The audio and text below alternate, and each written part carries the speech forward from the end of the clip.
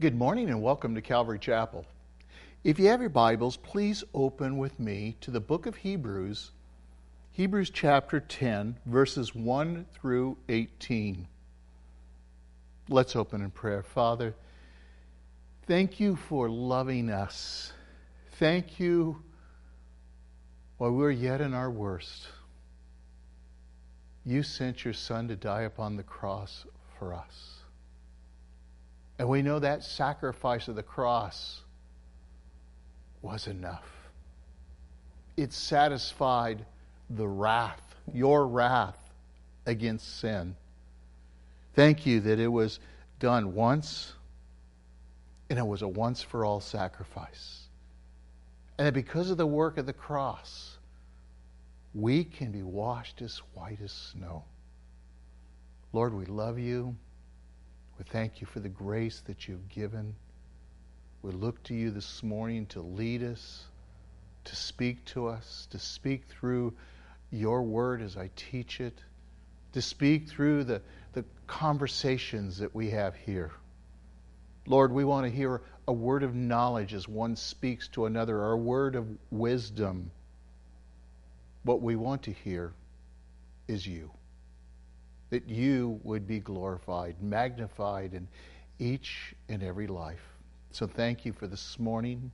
Thank you for the grace that is so sufficient. In Jesus' name, amen. As we come to Hebrews chapter 10, the first 18 verses really it's pulled together, and it's like a final last thought. Again, the final, fact that the New Testament is greater than the Old Testament, and that Christ's work of the cross was sufficient for all time. And Christ is simply superior in every way. Superior to the Old Covenant, everything that we saw. Superior to every other sacrifice. And it's contrasted to his perfect and permanent sacrifice. And that's once and for all sacrifice. Here we see that Christ not only satisfied the law, but he surpassed it as well. Now, I'd like to talk about just really last week and the week before as we looked again at the tabernacle, how all these different elements of the tabernacle really magnified, really glorified Christ. In fact, I'm going to read, before we talk about that, a verse from John, the Gospel of John, chapter 1, verse 14. And you can see that on the screen. And the Word became flesh and dwelt among us. And we saw his glory, and the glory as the only begotten from the Father, full of grace and truth. Now that word dwelt actually means a tent or a tabernacle. And what it's saying is God, when God became flesh, what we call the incarnation of Christ, Christ being love incarnate, he dwelt among us. He tabernacled among us. And that's what we're going to talk about, is that tabernacle we saw last week, that every element spoke of Jesus Christ. It was pictured at the beginning of the Levitical priesthood and the sacrifices, showing that everything was pointing to the Messiah would come. And yet, many didn't understand that. And I have to ask the question, I wonder how many things that we look and we read and we don't understand are yet to come. And yet we know the best is yet to come. And we know that he's coming very soon. When we saw again the tabernacle, we saw again the wall that was around the whole tabernacle, 7.5 feet tall, if you remember. It was white. There were boards that were held up in the silver sockets. All those things spoke of Christ, the purity of Christ. The wood, though, spoke of the humanity, set in silver sockets. Silver, that picture of redemption, that man is redeemed through the blood of the Lamb. We saw the altar. The altar was so important that as they came in, it was the first thing that they saw. A sacrifice would have to be given. And we saw the book of Leviticus where these things were given, and you see them also in Exodus and right through the whole Torah. They were all pictures and signs and types, as we talked about. And they were types of Christ. The altar and that burnt offering, which was a complete and total, was a picture of Christ. A total sacrifice. He gave himself totally, completely for you and me, and it was complete and it was sufficient, and there was not another need for another sacrifice. While the Levitical priesthood was day in and day out, month after month, year after year, until Christ came. Now, the worshiper, this is telling the worshiper how he is to approach God. There must be a sacrifice. We saw without the shedding of blood, there's no forgiveness of sins. And we approach Christ, or we approach that throne of God through the blood of Jesus Christ. We're cloaked with it in a sense, washed in the blood of the Lamb. We sang a song, it's white as snow, and it's so important. We'll talk about that in a little while again. But the Lord says, come, let us reason together. Though your sins are as scarlet, you can be white as snow. And this is the only way that you and I could ever find favor, is believing and trusting in the work of Jesus Christ. And he did it because he loved you and he loved me. Well, the second thing the priest needed to do is there was a laver outside that tabernacle, if you remember, and they needed to wash before they went into the presence of God. And that becomes a picture again of being washed with the water of the Word. It's so beautiful, every little element. And I could describe more, but we went through some of those things already. Well, then as they approach again and they go through into the holy place, we saw a lampstand. The lampstand was lit, and the priest needed to fuel it with the oil, the olive oil. And Jesus says, I am the light of the world. And it was a picture of Christ. And then there was the bread of presence. And Jesus said, I am the bread of life. And how we are to come and eat of him and partake of him. That is his word. So important as we see all of these different elements as we come in. And then there was the altar of incense that really reflected our prayers. And certainly it speaks of Christ. He's continually interceding for you and me, continually at the right hand of the Father. And then as you came into the Holy of Holies, which the high priest would go in once a year, first make a sacrifice for himself and then for the people and go in. And he would minister to the Lord there again in the Holy of Holies. And there the Ark of Covenant was. The mercy seat on the top. The cherubim that touched the walls and reached out. And upon that golden lid where the cherubim were over the top of, this is where God said he would meet us. That's where the blood was shed. And we saw the importance of that. Just as all of these things on earth were shadows. But they were only shadows, not the real substance. Christ is the substance. Just as the high priest sprinkled the blood from that sacrifice once a year, Christ carried his own blood and was put on the Ark of the Covenant in heaven. They were shadows. They were pictures.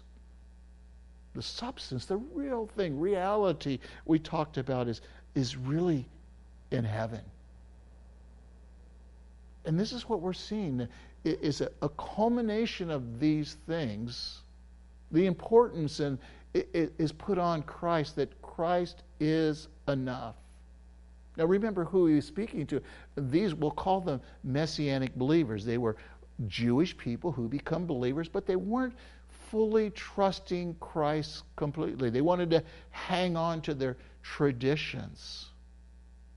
And even in the church today, we find different cultures hanging on to their traditions, to their good luck, and doing the same thing. So I believe the exhortation today is to put those things, those traditions aside, because Jesus Christ himself is enough. His sacrifice, again, think of this, it was once and for all sacrifice.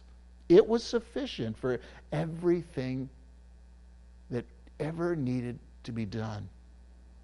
Well, when we begin in verse 1 of our text, we see really the futility of the shadow. For the law, since it was only a shadow of good things to come. See, the law itself was only a picture. It was only temporary. It was a time to equip and prepare the people to meet their Messiah, to receive them. And sadly, he came to his own, but they rejected him. If they would have received him, the millennial kingdom, every promise would have been fulfilled. But yet God knew what was going to happen. Yet God gave every opportunity for man to respond in faith.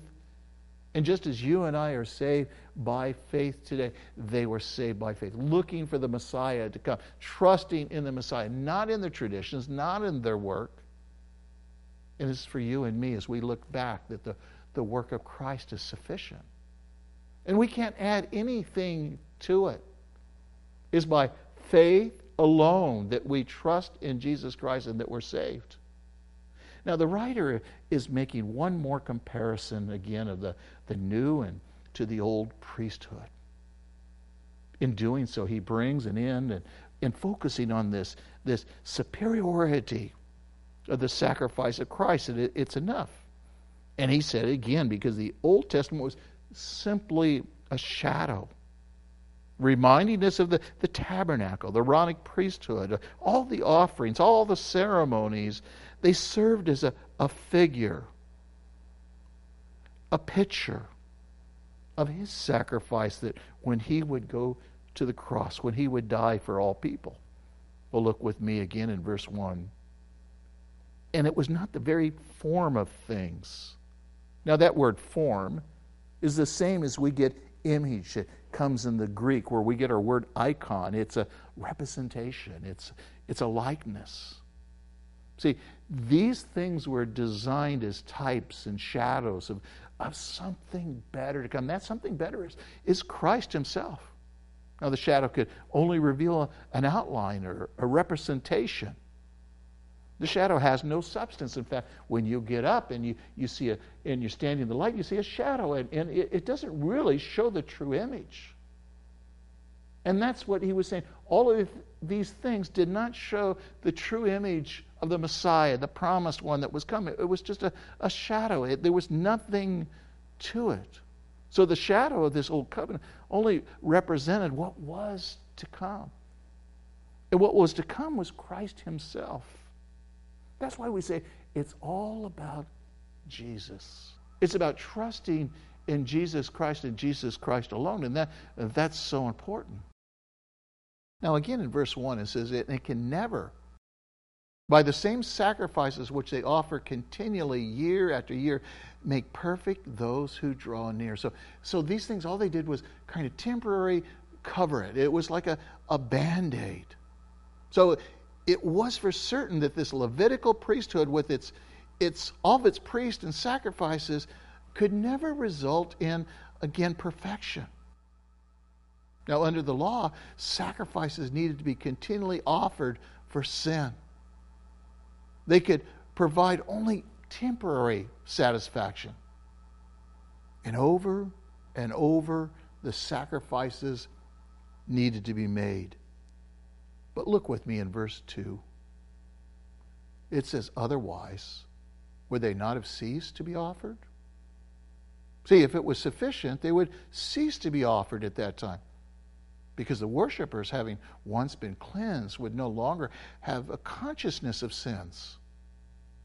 But in those sacrifices, there is a reminder of sins year by year. It's interesting when you stop and think about it. The word cease means really to come to an end. See, they needed to continually be done because it wasn't enough. See, if the priest and the law could have made anyone perfect, then the sacrifices would have ceased, is what he's saying. However, though, when you stop and think about it, there's this conscience of sins that remain.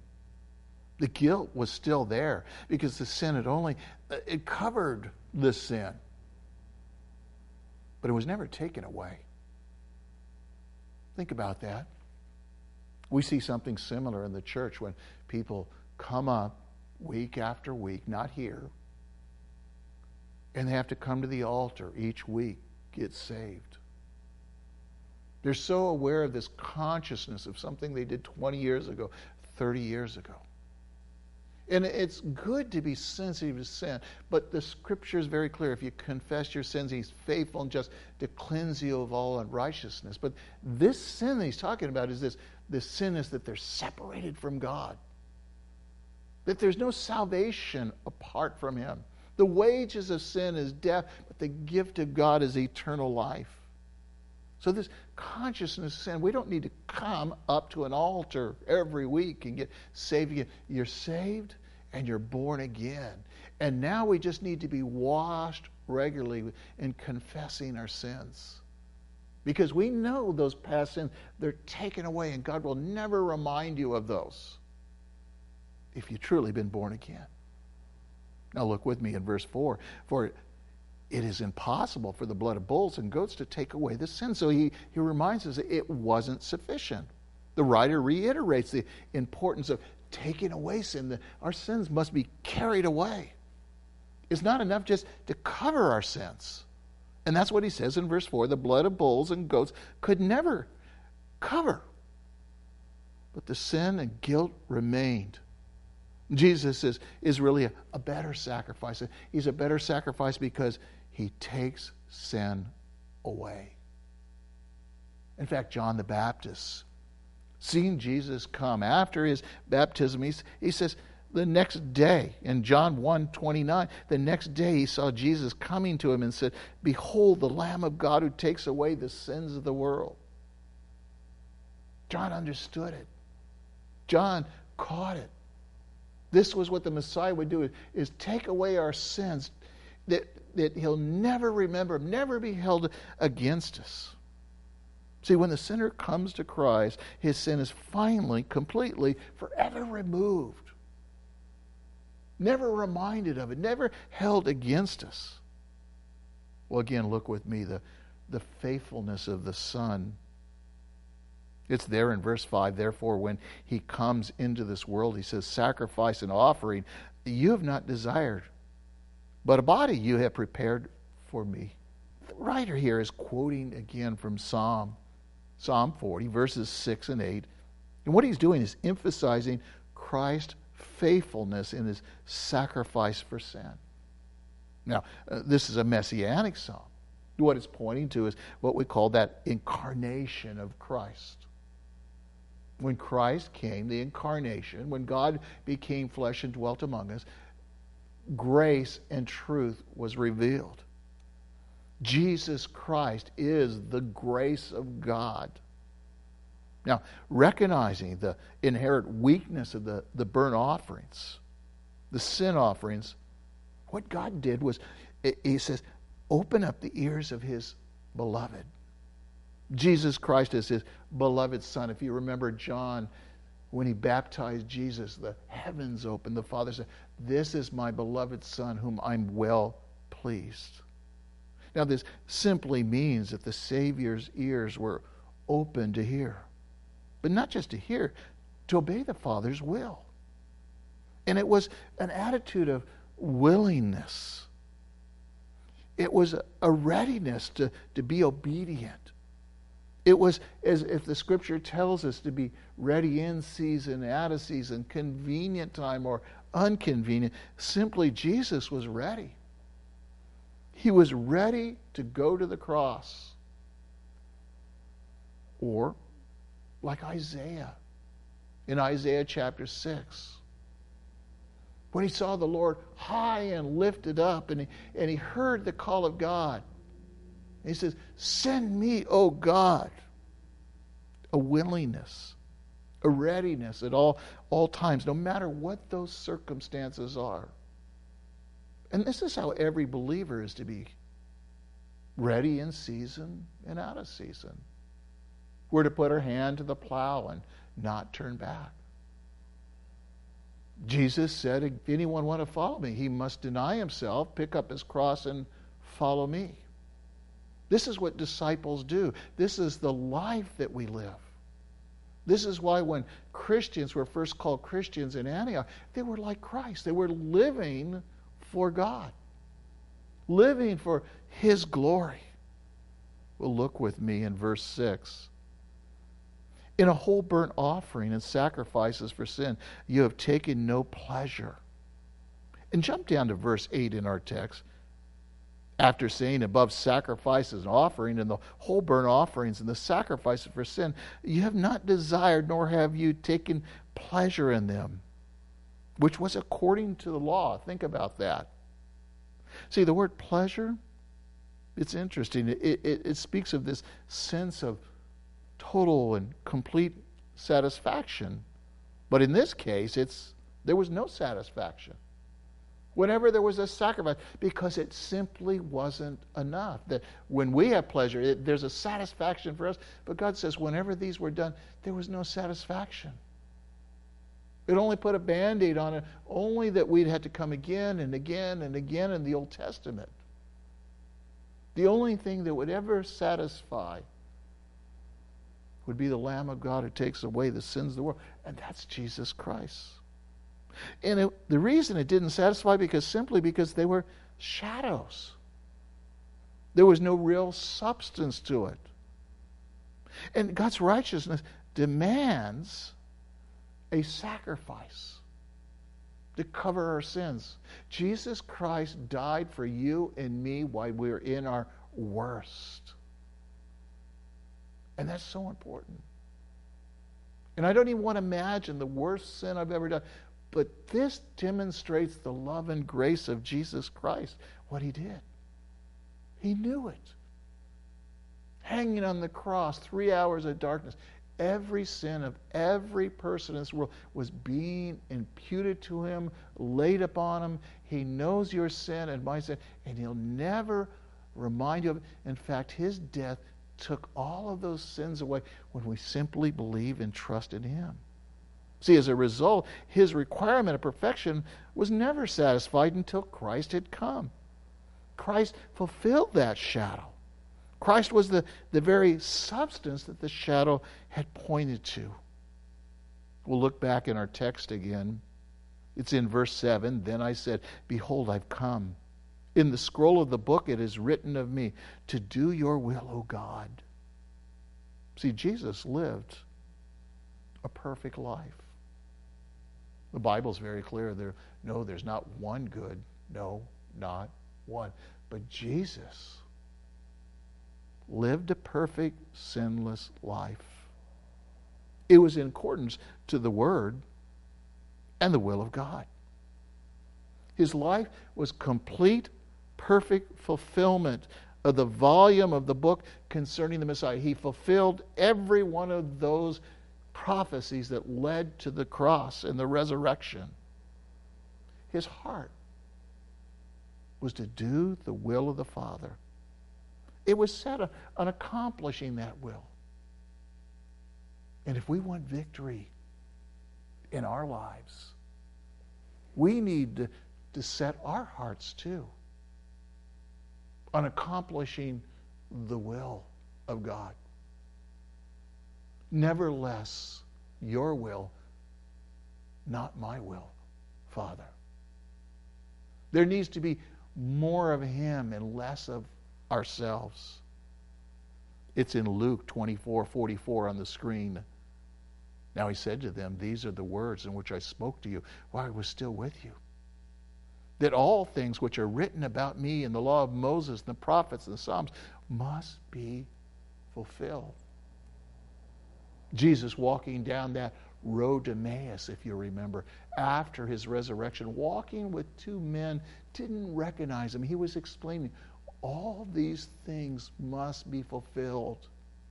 They all pointed to him. In fact, every page in the Bible speaks about Christ, a shadow, a picture, something about we can see the very character and nature of God, the love of God, the grace of God, the mercy of God.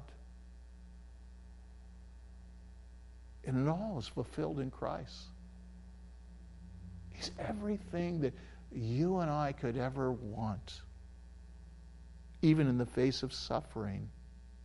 In the death, Jesus said in Luke 22:42, saying, Father, if you're willing, remove this cup from me, yet not my will, but yours be done. See, Christ obeyed the will of God perfectly. Christ in his humanity didn't want to suffer, but if this was the will, if this was the only way, and it was the only way, he needed to go to the cross. It was his love for his Father. It was the love for you and me that held him on the cross. He endured it because he loves you with an everlasting love. Jesus was able to say, look with me in John 8:29, for I always do the things that are pleasing to him.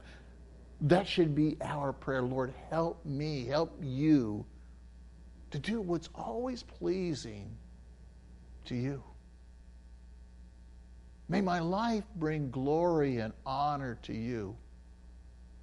May I be a blessing when I walk into a business, when I walk into someone's house, that I bring your presence into that room. And this is really the heart of Jesus. May God help us to follow in Christ's example. Now in verse 9, notice what it says. And he said, behold, I come to do your will.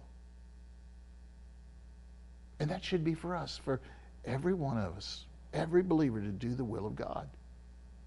And then he takes away the first order to establish the second. That's to take away that old covenant. It was never sufficient. It was only temporary. It was something that would hold and establish and train and prepare until the Messiah came. There were, yes, rules and regulations, but I love the way another brother said it once before. He says, these were all tender, loving commandments. They were set up as healthy boundaries because man is bent toward sin. What it's saying, again, that God never delighted in rituals or ceremonies in the Old Testament. God delighted, his delight every case was in his Son, who, in obedience to the Father's will, paid again for the sin of the world. God always intended to take away the sin, away the first. He had to take away the covenant to make room for the second, which was Christ. He had to, in the Levitical system, so Christ could set up this new system. Jeremiah had pointed out that there would be a new covenant, a new testimony that would come. So God wanted, right from the very beginning, to wipe the slate clean on every man, that we would be white as snow. So the law was just a schoolmaster to bring us to Christ, the perfect sacrifice, the Lamb of God who takes away the sins of the world. So the Old Covenant and the New Covenant, and the Old Covenant is the New Testament. And everything was bringing us to this point that today, that we can have peace with God. We're no longer enemies.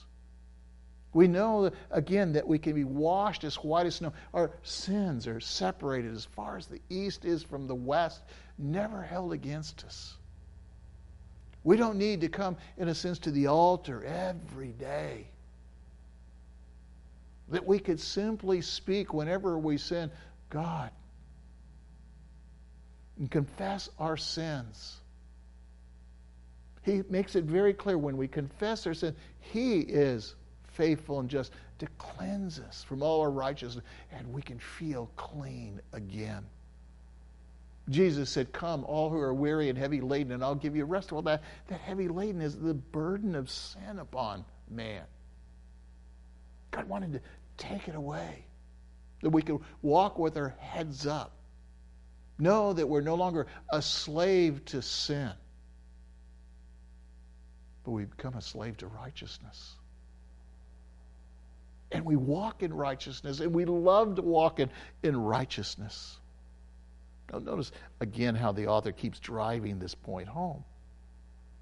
With one single offering on Calvary, Christ purchased salvation for whosoever will call upon his name.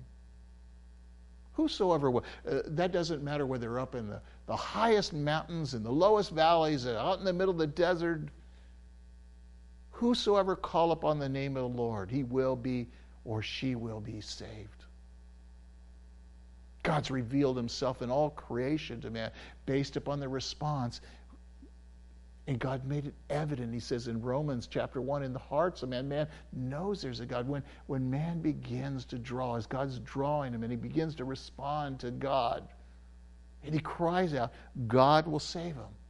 It doesn't matter what culture, what continent.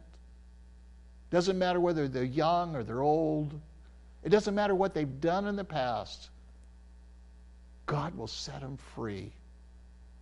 God will forgive them, separate their sins as far as the east is from the west.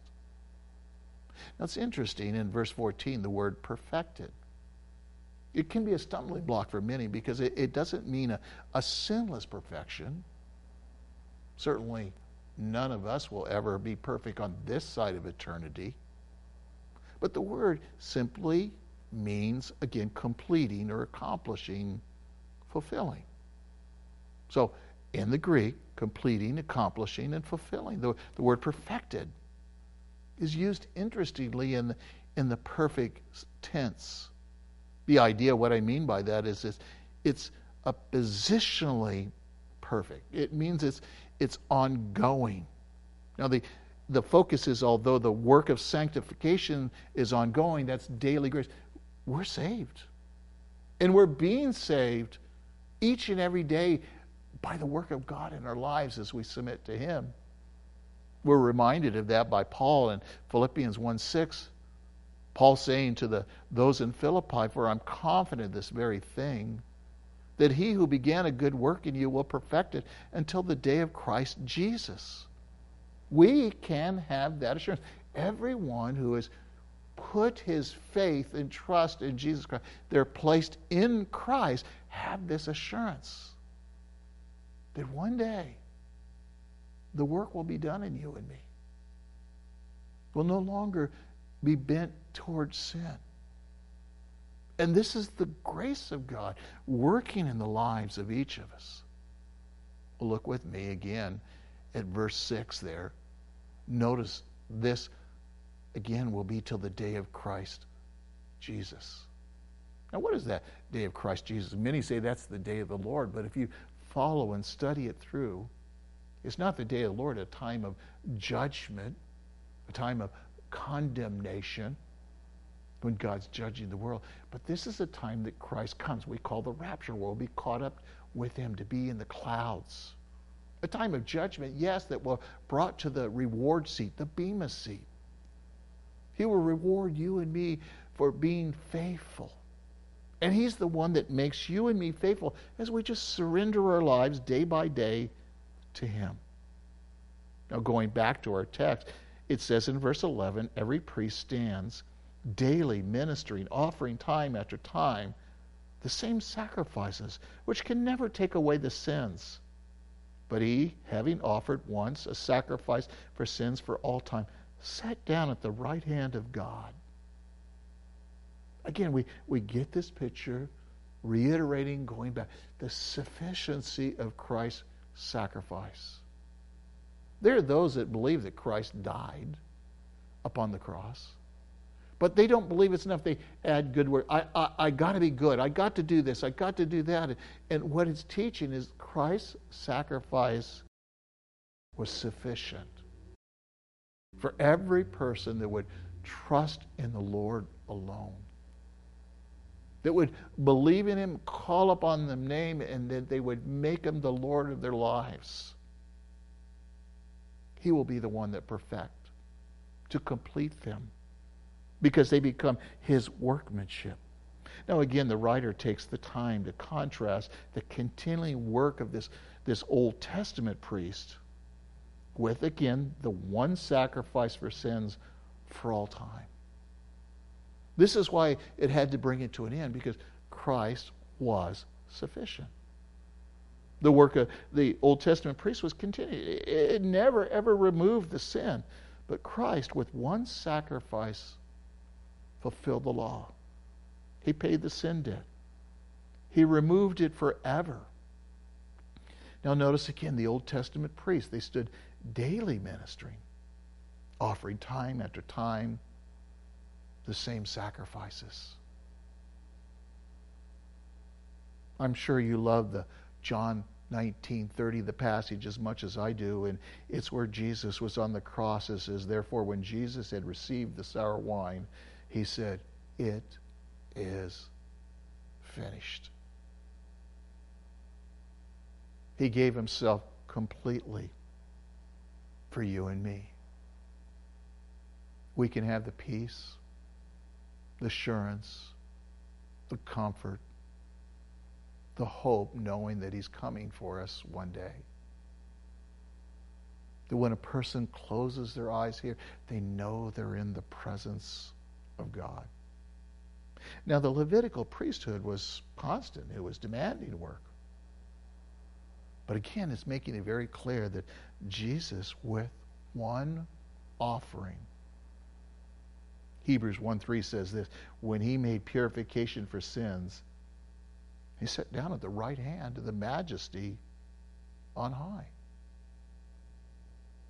It was complete. Why would we want to trust in something else? Jesus did it once and once for all. Verse 13, waiting from that time onward until the enemies be made a footstool under his feet. Well, here it's talking about, again, there's going to be a time that every knee will bow to him. There's going to be a time that there's going to be a battle. And he's going to be victorious. See, Jesus is now seated at the right hand of the Father until he returns in this judgment. Judgment of what? The unbelieving world. In the book of Revelation, Christ is seen returning to earth as a mighty warrior with the armies of heaven following him. He's not presented as the Lamb of God. That was his first coming. But he will come in judgment. Look with me in Revelation 19, verse 11. At this time, the armies of the world will rise against the Son of God. Notice it's against the Son of God, and he will conquer every one of them. We're assured of that. That's what the Scripture says. And then back to Philippians 2, verse 10 and 11. Notice what it says. So that the name of Jesus, every knee will bow, those who are in heaven and on earth, under the earth, and that every tongue will confess that Jesus is Lord, to the glory of God the Father. We'll see, what we see is really the fulfillment of the Scripture. One by one, Jesus is fulfilling everything. He is enough. Verse 15 says this, and the Holy Spirit also testifies to us after saying, this is the covenant that I will make with them after those days, says the Lord. Now this is the covenant, again, that in Jeremiah 31, verses 33 and 34 talk about. He's using these verses to seal his argument, to shut their mouth. He's using their Scripture. What they should have known and rested in and looked forward to, that God was going to provide. See, Jeremiah had clearly prophesied that day was coming. And when God would make this new covenant with his people, they should have been looking for it, excited about it. But they were hanging still onto those traditions, those rituals. And we have to be careful today. We're not hanging on to traditions, rituals, and icons that were only, again, shadows of the substance Christ. It's Christ that we want to hold on to. Well, let me read Jeremiah 31, and again, as I mentioned, 33 through 34. But this is the covenant which I will make with the house of Israel after those days, declares the Lord. I will put my law within them, and on their heart I will write it, and I will be their God, and they shall be my people. And they will not teach again each man his neighbor, each man his brother, saying, know the Lord, for they will all know me. From the least of them to the greatest of them, declares the Lord, for I will forgive their iniquity, and their sin I will remember no more. See, this is what God says, when he makes this covenant, he separates their sin. It's not that God's not omniscient. He knows all things, but he chooses not to remember. He chooses not to rub it in, because he wants nothing to be between you and him. Now, what I like, again, in verse 16 of our text, it says, I will put my laws upon their heart, upon their mind, and I'll write them. And this is so important to understand. This is the covenant that he's talking about. See, what we're talking about is a relationship, a heart relationship. A circumcised heart that God circumcised, that we're born again. He writes on the tablets of our heart. We do things not from the outward action, but we do it from the inward. We do it because God's changing us and God's transforming us. See, the law of God once written on stones, it was impossible to obey. All have sinned and fall short of the glory of God. But again, remember, the gift of God is eternal life. See, under the new covenant, it becomes a matter of the heart relationship. See, our relationship is with God. It's a heart relationship. Our spirit connects with him. The new covenant has to do with the heart. This is what he's saying. And Christianity, as we know it, really is an inner transformation. It's not keeping this set of rules. We don't obey the 10 Commandments because those are the 10 Commandments. We obey out of love because God has shown it this is right. He cleanses our heart. He washes our mind. He deprograms us from the sinfulness and reprograms us with the Word. When we take our Word, or His Word I should say, and we hide it in our hearts because we don't want to sin against Him. When we read His Word, more and more as you read it, you'll understand more and more. And you want this to be true, and you find yourself praying, God, I want to be like you. I want to be like Jesus. I don't want to be full of anger and bitterness anymore. I want your love to overflow my life. And this is what he does, his heart relationship. In verse 17, it continues, and their sins and their lawlessness I will remember no more. See, again, he chooses not to remember it. Boy, that would be a great thing if you and I could not remember all of those who have hurt us, those who have lied about us, wronged us, stabbed us in the back. How freeing that is. How freeing it is we can walk through. How we should forgive others as God has forgiven us. See, here's what we're seeing here is one of the blessed benefits of salvation. Again, this is not God having amnesia or being an absent-minded God. No, he knows all things, but he chooses to forget, chooses not to remember our sins anymore. In fact, let me read Colossians to you. Colossians chapter 2, verses 13 and 14.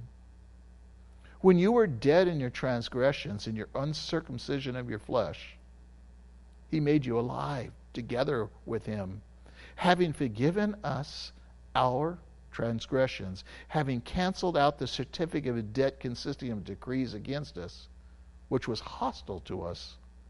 He has taken it out of the way, and having nailed it to the cross. I love Micah chapter 7, verse 18 and 19, and why some of the Old Testament got it and some didn't. Micah, one of the prophets there, He said it, nailed it perfectly.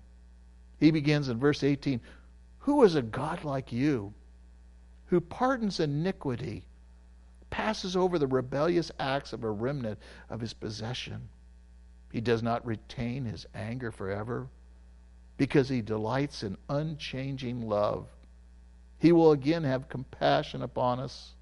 He will tread our iniquities under his feet. Yes, you will cast all your sins into the depths of the sea." And then there's to follow up with Psalm 103, verses 10 and 12. "And he has not dealt with us according to our sins, nor rewarded us according to our iniquities. For as high as the heavens are above the earth, so great is his loving kindness toward those who fear him. As far as the east is from the west, so far has he removed the transgressions from us." When a person comes to the Lord and confesses his sin and the need of a Savior, God separates our sins as far as the east is from the west. He writes on the tablets of our heart. He begins this heart transformation. See, it's for certain that our sins have been taken away. Notice what the Word says, speaking of Christ in Ephesians 1:7. "The precious, powerful, pure, pardoning blood of Christ does not merely cover our sin, but he takes it away." Christ has taken every believer's sin away. He'll never remind you of it. We can have perfect peace, perfect assurance that one day we will see him face to face. Look at our final verse, verse 18. "Now where there is forgiveness of these things, there's no longer any offering for sin." See, what he's saying is under this new covenant, there's only one sacrifice. It was truly a once-for-all sacrifice. We really need to say just, "Thank you, God." Those words do not even express how important this is. When Jesus said, "It is finished," it was finished. For anyone that would come to him. For those who would trust Christ for their salvation. They can be totally forgiven. They can be washed as white as snow. They can be declared righteous in Christ. And nothing can ever be added to the work of Christ. Our salvation it's simply through Jesus Christ, his perfect, eternal work. I want to finish with this last verse. It's always been one of my favorite. The Lord says in Isaiah 1:18, "Come now and let us reason together, says the Lord. Though your sins are as scarlet, they can be washed as white as snow. They are as red like crimson, but they will be like wool." This was an exhortation to those in the Old Testament. Come to me, he's saying. We see in the New Testament, Jesus said, "Come, all who are weary and heavy laden, I'll give you rest." The exhortation that was to them is that exhortation is available to every person. Come, let us reason. If you've never received Jesus Christ as your Lord and Savior, he's calling you now. Come, let us reason. He wants you to confess your sin and need of him, and he wants to give you life, eternal life, abundant. He wants you to have that assurance that you can be as white as snow. No matter what you've done. Though they would be, your sins would be, again, as crimson, but you can be like wool. But until you come, you are suffering the consequences of rejecting him. You'll either receive him or you'll reject him as your Lord and Savior. The choice is yours. Joshua said it again in the book of Joshua, for me and my family, we will serve the Lord because he is enough. Is he enough for you? Father, thank you for the greatest gift that anyone could ever give. That is your Son, Jesus Christ. The work of the cross to pay the debt that we could never pay. We thank you. We thank you for the conviction of sin when we sin, that we can confess, we can come to you, we can reason with you, and know that we can be washed as white as snow. Know that we could never, ever save ourselves on our own power. So you sent your Son for us. God, I pray if anyone is listening and they've never received you, that this would be the moment. That they would be still and know your God. They would allow you to speak to their hearts. They would respond in the faith that you give them. And they know that they can be washed as white as snow. In Jesus' name we pray. Amen.